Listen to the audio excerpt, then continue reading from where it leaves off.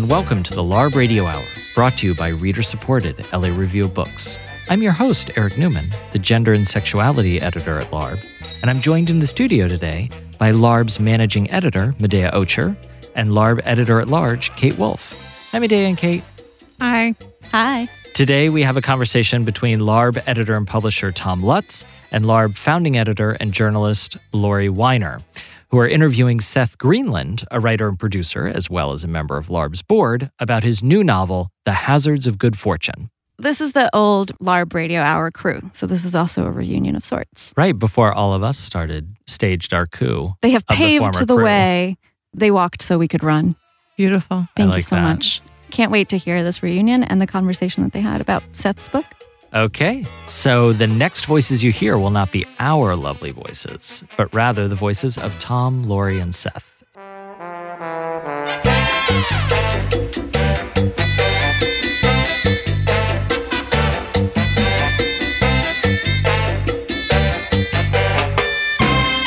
Hello, Radioland, Podcastville, and all the ships at sea. Welcome to the reunion show of the original LARB Radio Hour.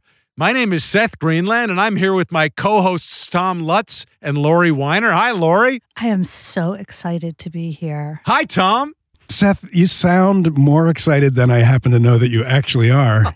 What's that about? I thought I needed to bring the energy up. Speak to the brio. Get the thing happening that we need to do the magic that we're recreating from 2-3 years ago. Is it 3 years ago? Well, we started about 3 years ago. Yeah, we stopped doing the show together in November of 2016. Okay. Let me ask you, Seth, why did we stop doing the radio show? Well, I stopped doing why, Seth? My resignation from the fun-filled half hour that we did every week for a year and a half had to do with my depression as a result of the election of President Trump. That's not it at all. What happened, although it was horrifying when Trump was elected, what happened was I was writing a novel called The Hazards of Good Fortune. What a coincidence. And the radio show was taking up an awful lot of my time, and I couldn't complete the novel and do the show. And with regret and chagrin, I had to tender my resignation. So did you ever finish writing the novel?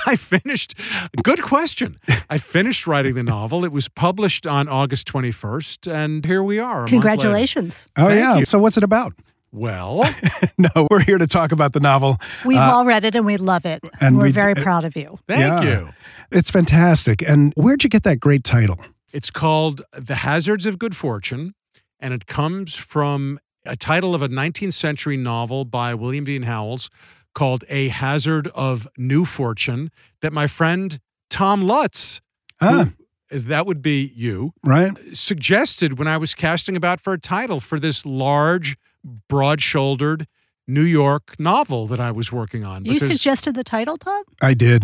Well, I suggested that he just use Howell's title over again. That is exactly right. Tom said, don't bother really changing a word. But it was right to change it. I think so. Yeah. I think so, to have it be an echo rather than a mirrored reflection of the Howells title. Right, but the Howells novel, the reason I mentioned it is because it is also a novel about New York. It's a novel that is about all of the different classes and all the different people in New York. It's about this kind of mixing that happens as the economy roils its way through its changes, as people's fortunes rise and fall, as people try to make careers in New York. There's all sorts of reasons why your novel and the Howells novel have echoes, not just in the title, but throughout. Oh, without a doubt. That was the thinking behind calling it that, in the sense that I wanted to evoke the idea of the 19th century novel, because when I set out to write The Hazards of Good Fortune, what I wanted to do was write a big novel set in New York with a social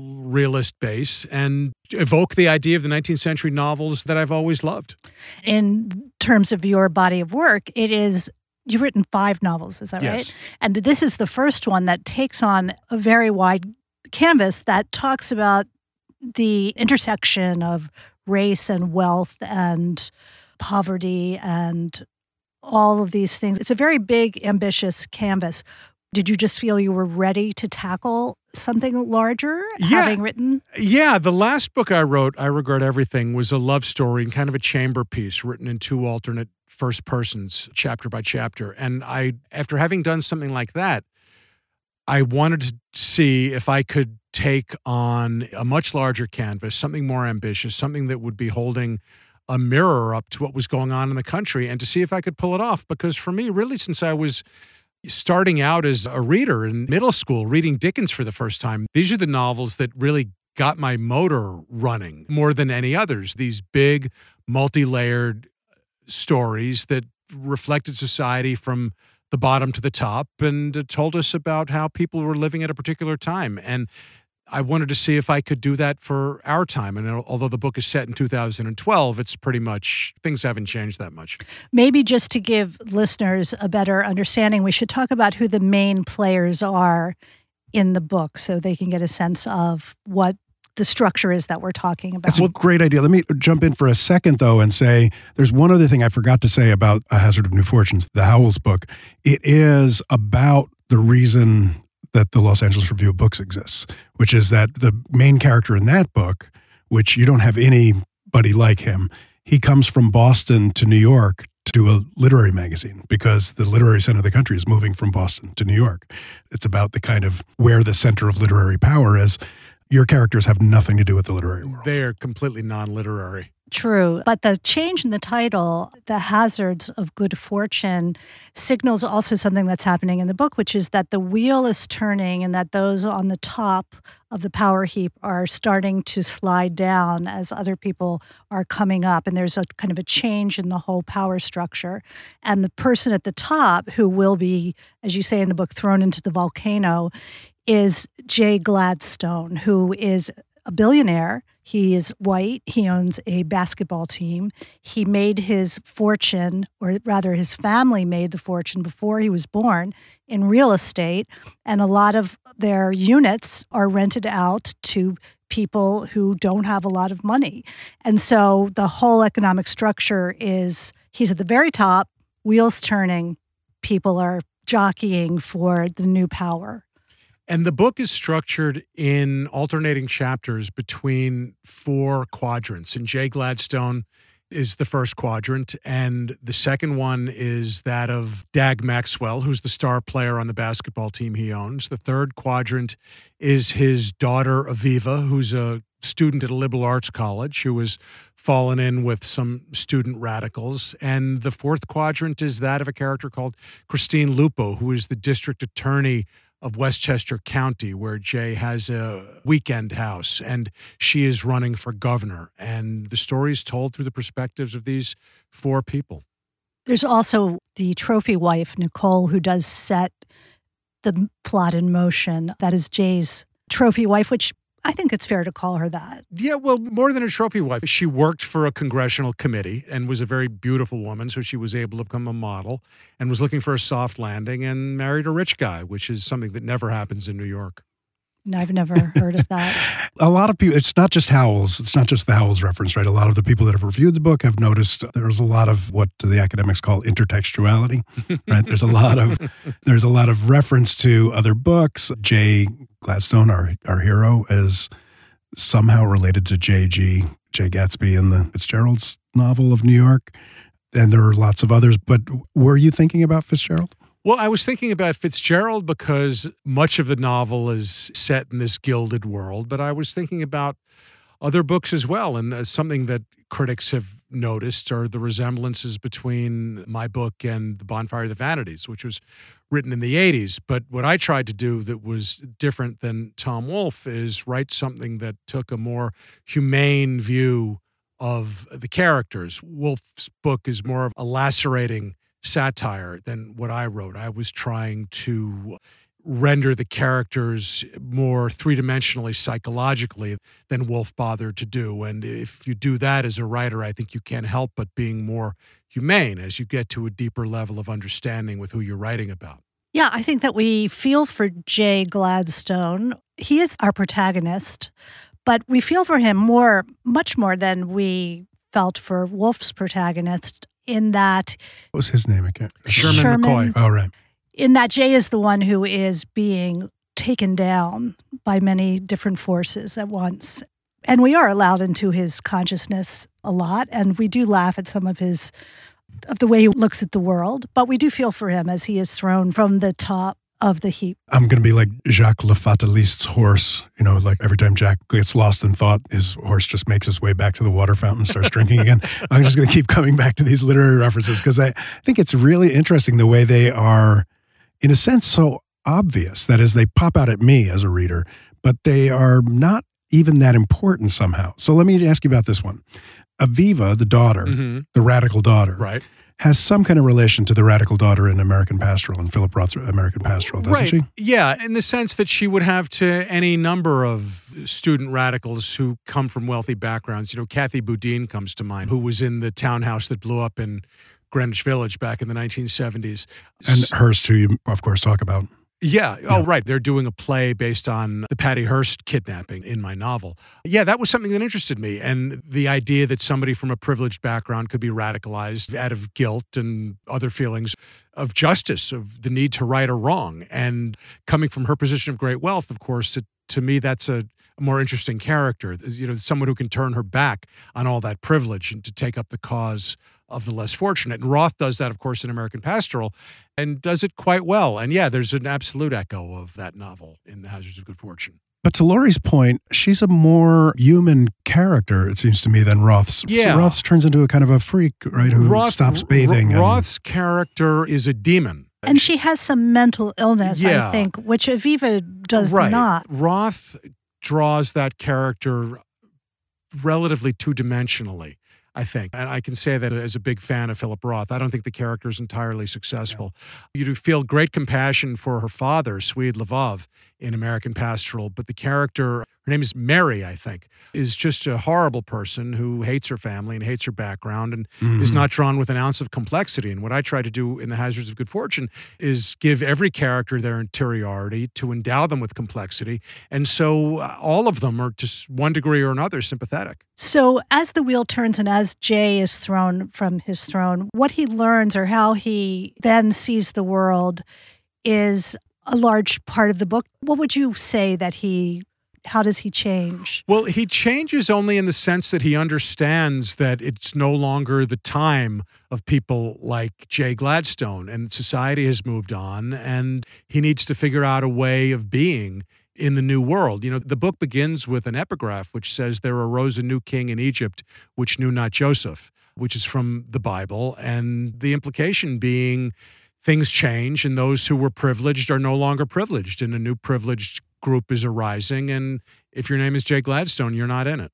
One of the things I really enjoy about the novel is how the incoming power structure is every bit as self-interested and manipulative as the old power structure was, which doesn't say much for the arc of justice necessarily, bending the right way. Well, here's the thing, and this is one of the things I was writing about. What Jay Gladstone does not understand is that the world is getting woke.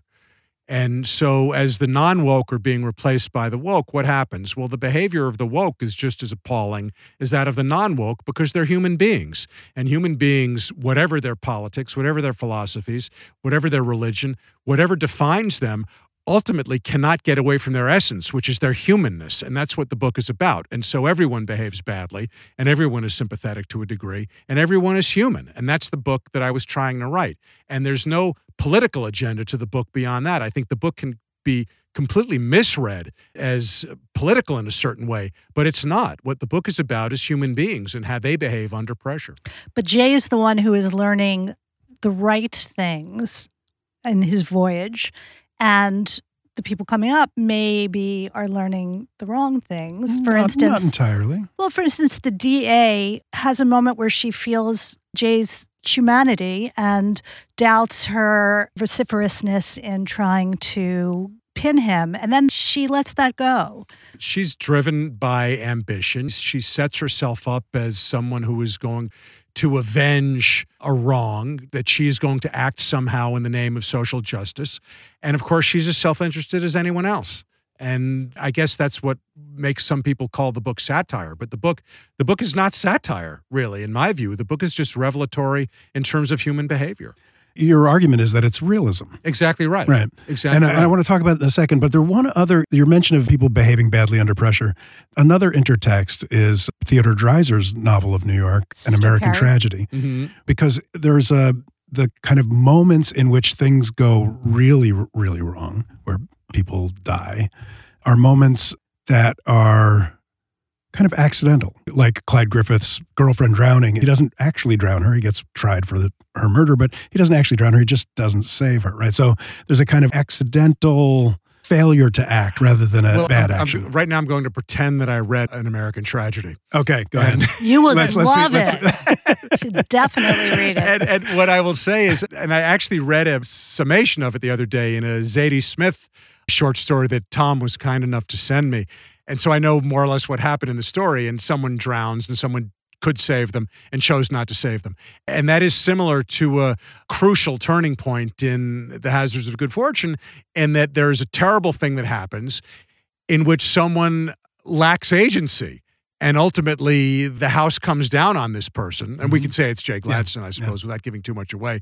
Although whether or not they had agency is something that other characters and readers will continue to debate. Right. Well, it's an accident, but the structure of what happens is set up by Jay Gladstone. And that's right. So that's right.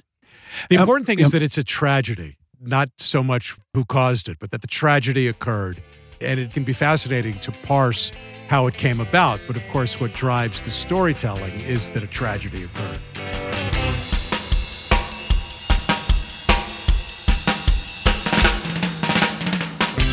You've been listening to a conversation between Tom Lutz, Laurie Winer, and Seth Greenland on the LARB Radio Hour, recorded at Emerson College in the heart of Hollywood. We will return to their conversation in just a moment, but first we have this week's book recommendation.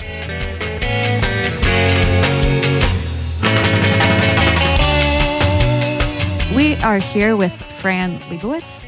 Fran Lebowitz needs no introduction, and so Fran is here to recommend a book for us. Fran, what book are you going to recommend? I'm going to recommend a book which I believe will be out within the next few weeks.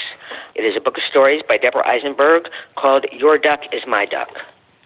Yes, Deborah Eisenberg is fantastic. I actually have the book on my desk. I haven't read it yet. Oh, you have to read it. Tell us more about it. Tell us about your interest in Deborah's work. I know you guys are friends, and the book itself. Yes, we are friends, but if she was my friend and I didn't think she was a fantastic writer, I wouldn't be recommending her books. I'm not that friendly. It's a book of stories. She is, I think, without question, the best living American short story writer. But I don't think there's anyone even close. This book I have read twice, and it's still on my coffee table, which means I'm not ready to put it in its proper place in my perfectly organized bookshelves because I'm going to read it again. That is quite a recommendation. Will you tell us the title of the book again and the author? It's Your Duck is My Duck by Deborah Eisenberg. Thank you so much, Fran. That was Fran Lebowitz giving us a book recommendation.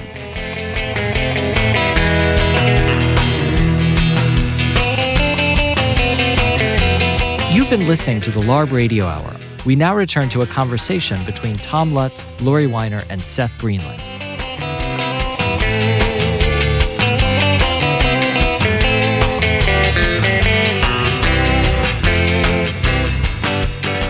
So, realism. Let's talk about realism. Let's do. You and I both have recently read Rachel Cusk. Yes. Which is a really interesting new kind of, right, it's outline. We like her. Outline realism. It's a realism with a missing center in an interesting way.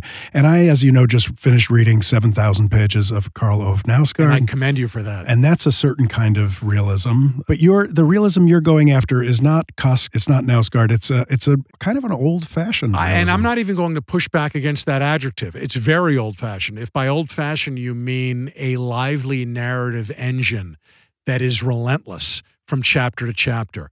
And the book it's a long book, as we have been alluding to by, referring to it as a 19th century novel, big New York novel. And the way for me to make a reader want to keep turning the pages in a long book is to make events happen. And Knausgaard takes a different point of view, as you and I have discussed. Mm-hmm. But for me, the idea is to lead the reader through the maze by a series of events that begin to overlap and let the reader try to figure out where the paths between the different characters are going to begin to cross and how ultimately it's going to resolve. And it's an entirely different narrative strategy than writers like Cusk and Knausgaard are using. And to me, it's the most satisfying kind of read. The Hazards of Good Fortune is the kind of book that when I hear something like that is out there, someone has written something like that, which does not happen very often these days, I can't wait to get my hands on it because it's like someone telling you a bedtime story.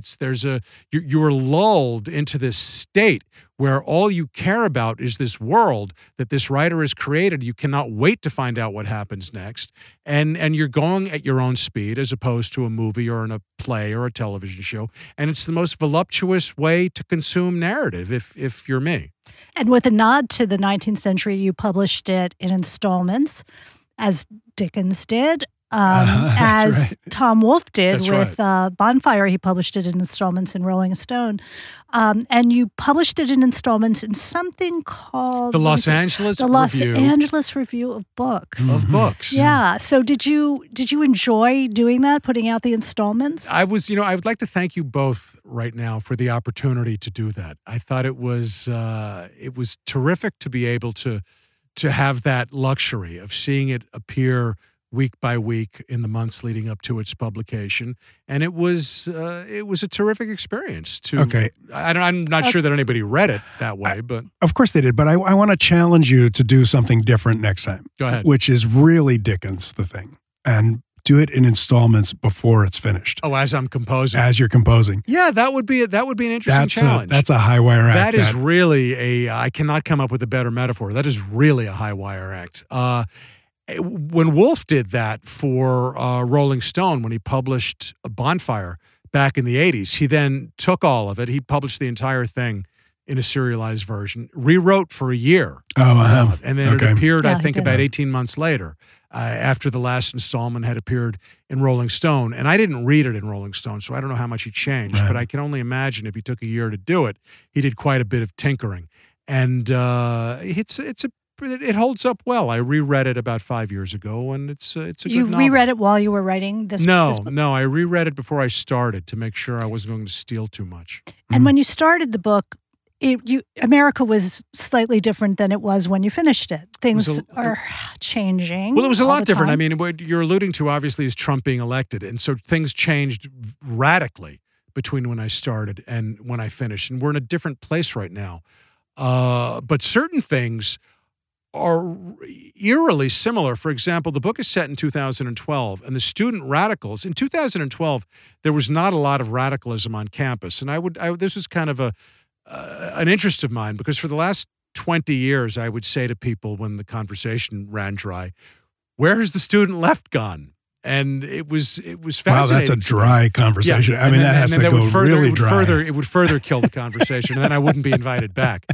But kidding aside, it was an interesting thing to think about. The student left more or less vanished as a cultural force, and then in the last few years, the last 2-3 years, came roaring back. But in 2012 was quiescent, but not in the Hazards of Good Fortune. They're anything but quiescent in that book. Mm-hmm. So, but other than that, you're right. Things are different now in terms of Trump. But in the book, chapter 2 is about a police shooting, and we do seem to have those with really disturbing regularity right now. The income gap is perhaps the greatest problem facing our country today. That's very much reflected in the book, and 2012 is horribly like 2018 in so many ways. Mm-hmm.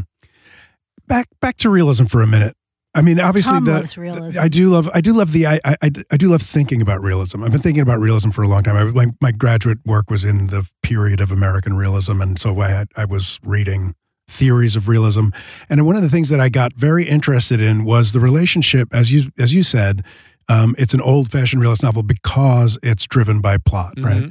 And one of the things that we wondered about was whether plot was realistic, right? That is because plot is something that that pulls things together, that pulls strands together that in real life, maybe in reality, don't always get pulled together, where things have seem in retrospect to have a purpose, which they don't always in reality, that kind of thing. And so there were a couple of books like The Making of Americans, the Gertrude Stein, crazy long Gertrude Stein novel, where she decided she was going to represent everybody in the world, and that was going to be the ultimate realism. And then she, 1,500 pages in, she lost interest and stopped. But she... what a shame. Right. I know, could have kept going. Yeah, I would have loved to have read that. But that and William Carlos Williams' White Mule, we're I think, experiments in thinking about realism and as against the idea of plot.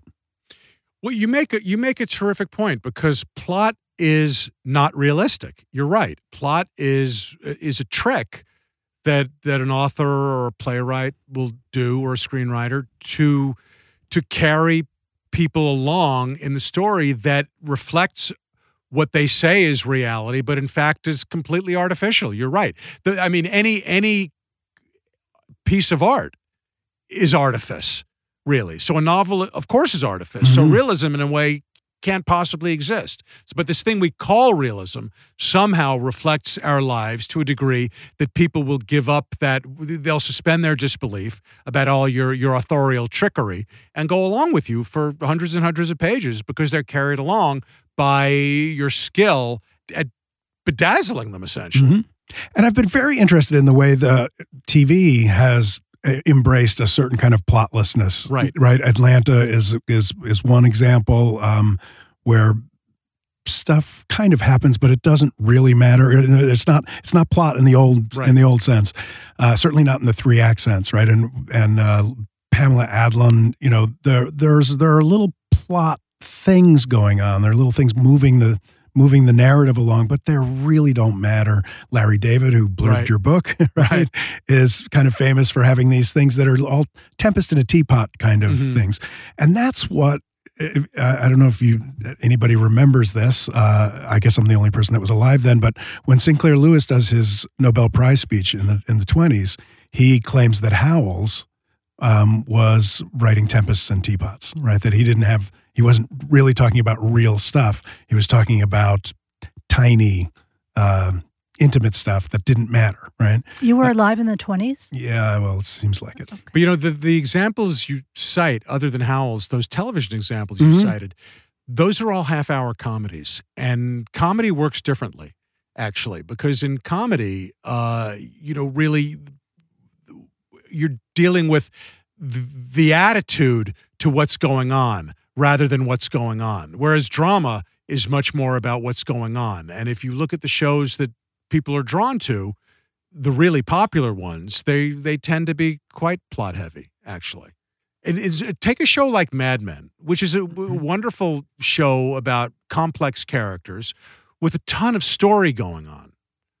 Right? That show was very, very plot dense. Absolutely. That's realism. Exactly. Right. Classic realism. The realism that we're talking about, which is, of course, completely fake. Right. But people get fooled into thinking that's realistic, and we call it realism. Right. Well, because plot has a kind of explanatory power, right? Plot is one of the systems in which we put things together to try to understand how the world works. No, that's right. Not only authors who use plot, everyone does as they try to make sense of their life. We tell stories to our friends and to each other and to ourselves about our lives, and we tend to make stories out of them. Yeah. Why did so-and-so do such and such?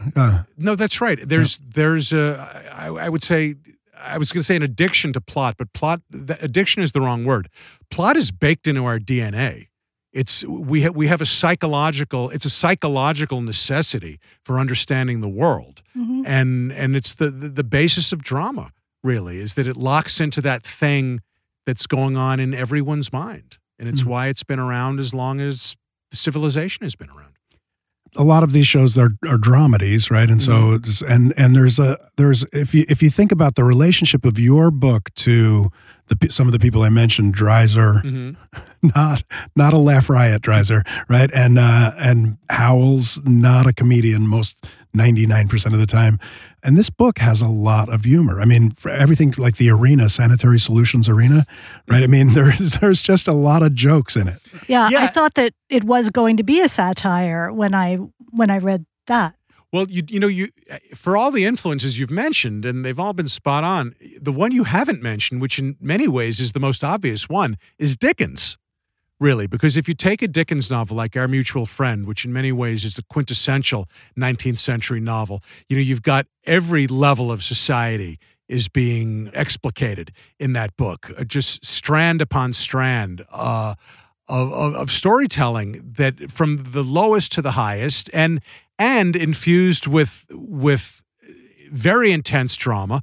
And also Dickens's feel for comedy as well. And in a way, he was my most profound model for this novel. Mm-hmm.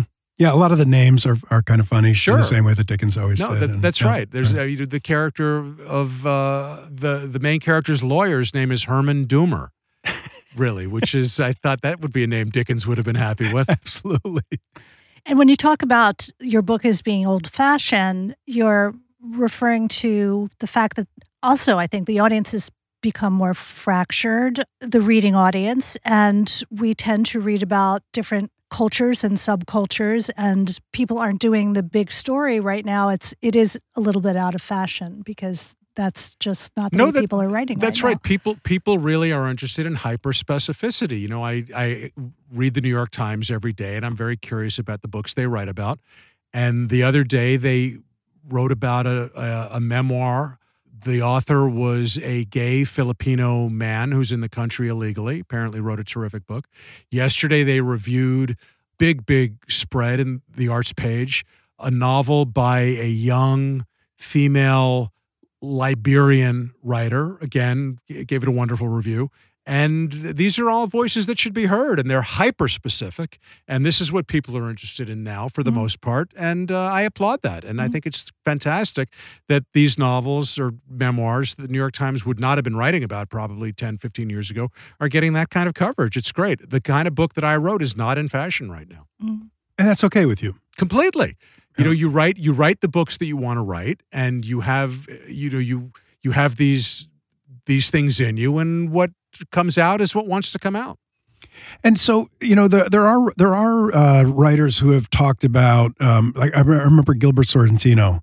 He would write a novel because he would get an idea of something that he couldn't figure out how to do. So how would you write a novel that was based on the tarot deck? So he writes, how many cards are in the tarot deck? 64? Something like that. Anyway, he wrote a 64-chapter book, and each one is based on a tarot card. And it was just he set up a problem for himself. Mm-hmm. Is that what you did here? Did you set up the problem of, like, how do I write a big canvas, old-fashioned? That's exactly what I did. My books have been, for the most part, all different. The first two were Los Angeles social realist novels, and I wrote a crime novel and a love story, and then I thought I'd try to write a big contemporary American novel that would reflect the techniques used in the 19th century. Mm-hmm. And so, I was very self-conscious when I went about it. That's exactly what I tried to do. And was part of it a desire to write a eulogy for a kind of privilege that is passing out?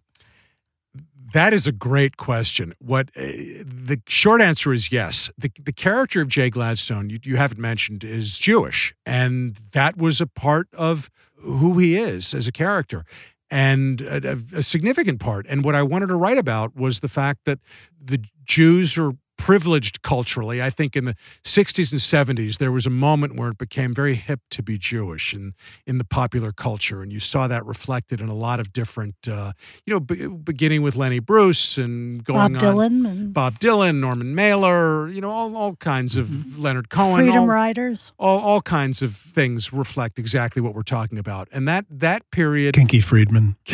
And that period has drawn to a close, and it's become much more complex now. And I wanted to write about the passing of that time and how a character who didn't really understand that time was passing would be affected by the passing of that time. I don't know how much we can talk about it as passing when Kushner's in the White House. I mean, it's not like the Jewish real estate families are gone. But Kushner's in the White House because Trump got elected president. That's a whole different thing. And by the way, this is... And Stephen Miller would not be in the White House otherwise. The pride of Santa Monica. This is a rabbit hole. This is a rabbit hole that I think we probably could more profitably avoid. Okay, but let's just turn to one thing we talked about before, which was atonement. And what Jay... Did we talk about atonement before? Well, we talked about it downstairs. Oh. And to be clear, not the Ian McEwan novel. Okay. Yeah, not the Ian McEwan novel. But the idea of Jay learns something and he atones in a way. And... Well, I'm afraid to talk about it because I'll give away the ending. Yeah, we can't talk about it too much, right? But I guess what struck me about it, and maybe this is what you're getting at, is that it's not a crime and punishment novel. It's a crime and atonement novel somehow, even though I think the atonement happens pretty much off stage. It continues after the book ends. It continues after the book ends, exactly. The book continues in the reader's mind, hopefully. Well, that goes to what we were speaking about earlier, which is the character is a fully rendered three-dimensional man who is involved in something that affects him terribly, and he has to wrestle with that through the course of the book, and that's what drives the story at that point, is what is going on with that character psychologically. Right, but I guess, partly the reason to bring it up now is that it's also Jewish, right? I mean, there's no Christian Day of Atonement. There's a Jewish Day of Atonement. And in fact, the word is used in the novel when Jay uncharacteristically goes to a temple. That's right. He's not a religious person, and as a result of what has happened, he feels drawn to a sacred space, and he goes into this place and he prays without giving too much away. Well, another thing I like about entering Jay's mind is that he's always assessing how other people are assessing him constantly, even before he really runs into trouble, which is part of being on the top of the mountain, and you have this, viewpoint, and he's aware that he is becoming embattled, and he's constantly trying to read. Often he reads it wrong, how people are perceiving him, and that goes on from beginning to end, but becomes much more thoughtful, I think, as the book goes on. Well, he's a kingly figure, and he views himself as a benevolent despot, and he, as a result, tries to manage the people beneath him in a way that is to everyone's benefit. And of course, it all goes entirely haywire. The book is The Hazards of Good Fortune. The author is Seth Greenland. We had a lot of fun doing this. I think we should kick Dea and Eric and Kate out. Don't we you should take over the radio I show think we again? need to come back. Will, what do you, you think that makes sense? Yeah. Okay. Will's with us. Will said yes. We're going to have a coup. Pirates are taking over the LARB Radio Hour. The old people are coming back. All right, Seth Greenland, pleasure talking to you about your new book. How great to be back. And we'll do it again next time you publish. Or next time any of us publishes. There we go.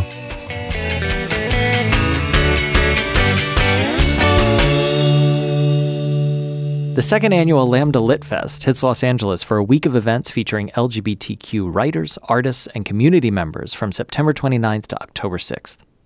All events are free and open to the public, including a live taping of the LARB Radio Hour in conversation with Patrice Cullors, author of When They Call You a Terrorist, a Black Lives Matter memoir, which will take place at 6 p.m. Saturday, October 6th at Fiesta Hall in Plummer Park.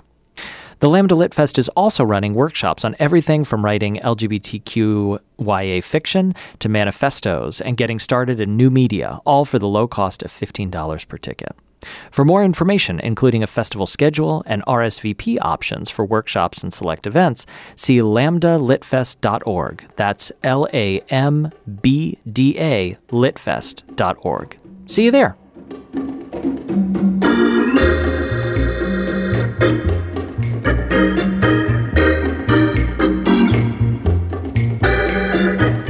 You've been listening to the LARB Radio Hour. Subscribe to our podcast in iTunes, SoundCloud, and Stitcher. If you like the show, leave us a comment and tell us what you think. The LARB Radio Hour's executive producers are Eric Newman, Medea Ocher, and Kate Wolf. Our engineer is William Broughton. Production assistance is provided by William Broughton, Eleanor Duke, Lauren Kinney, and Jake Levins. Special thanks to Alan Minsky, who is no one's moral conscience, for production assistance, and to Emerson College for the use of their studio in Hollywood. Tom Lutz is the publisher and editor-in-chief of the Los Angeles Review of Books.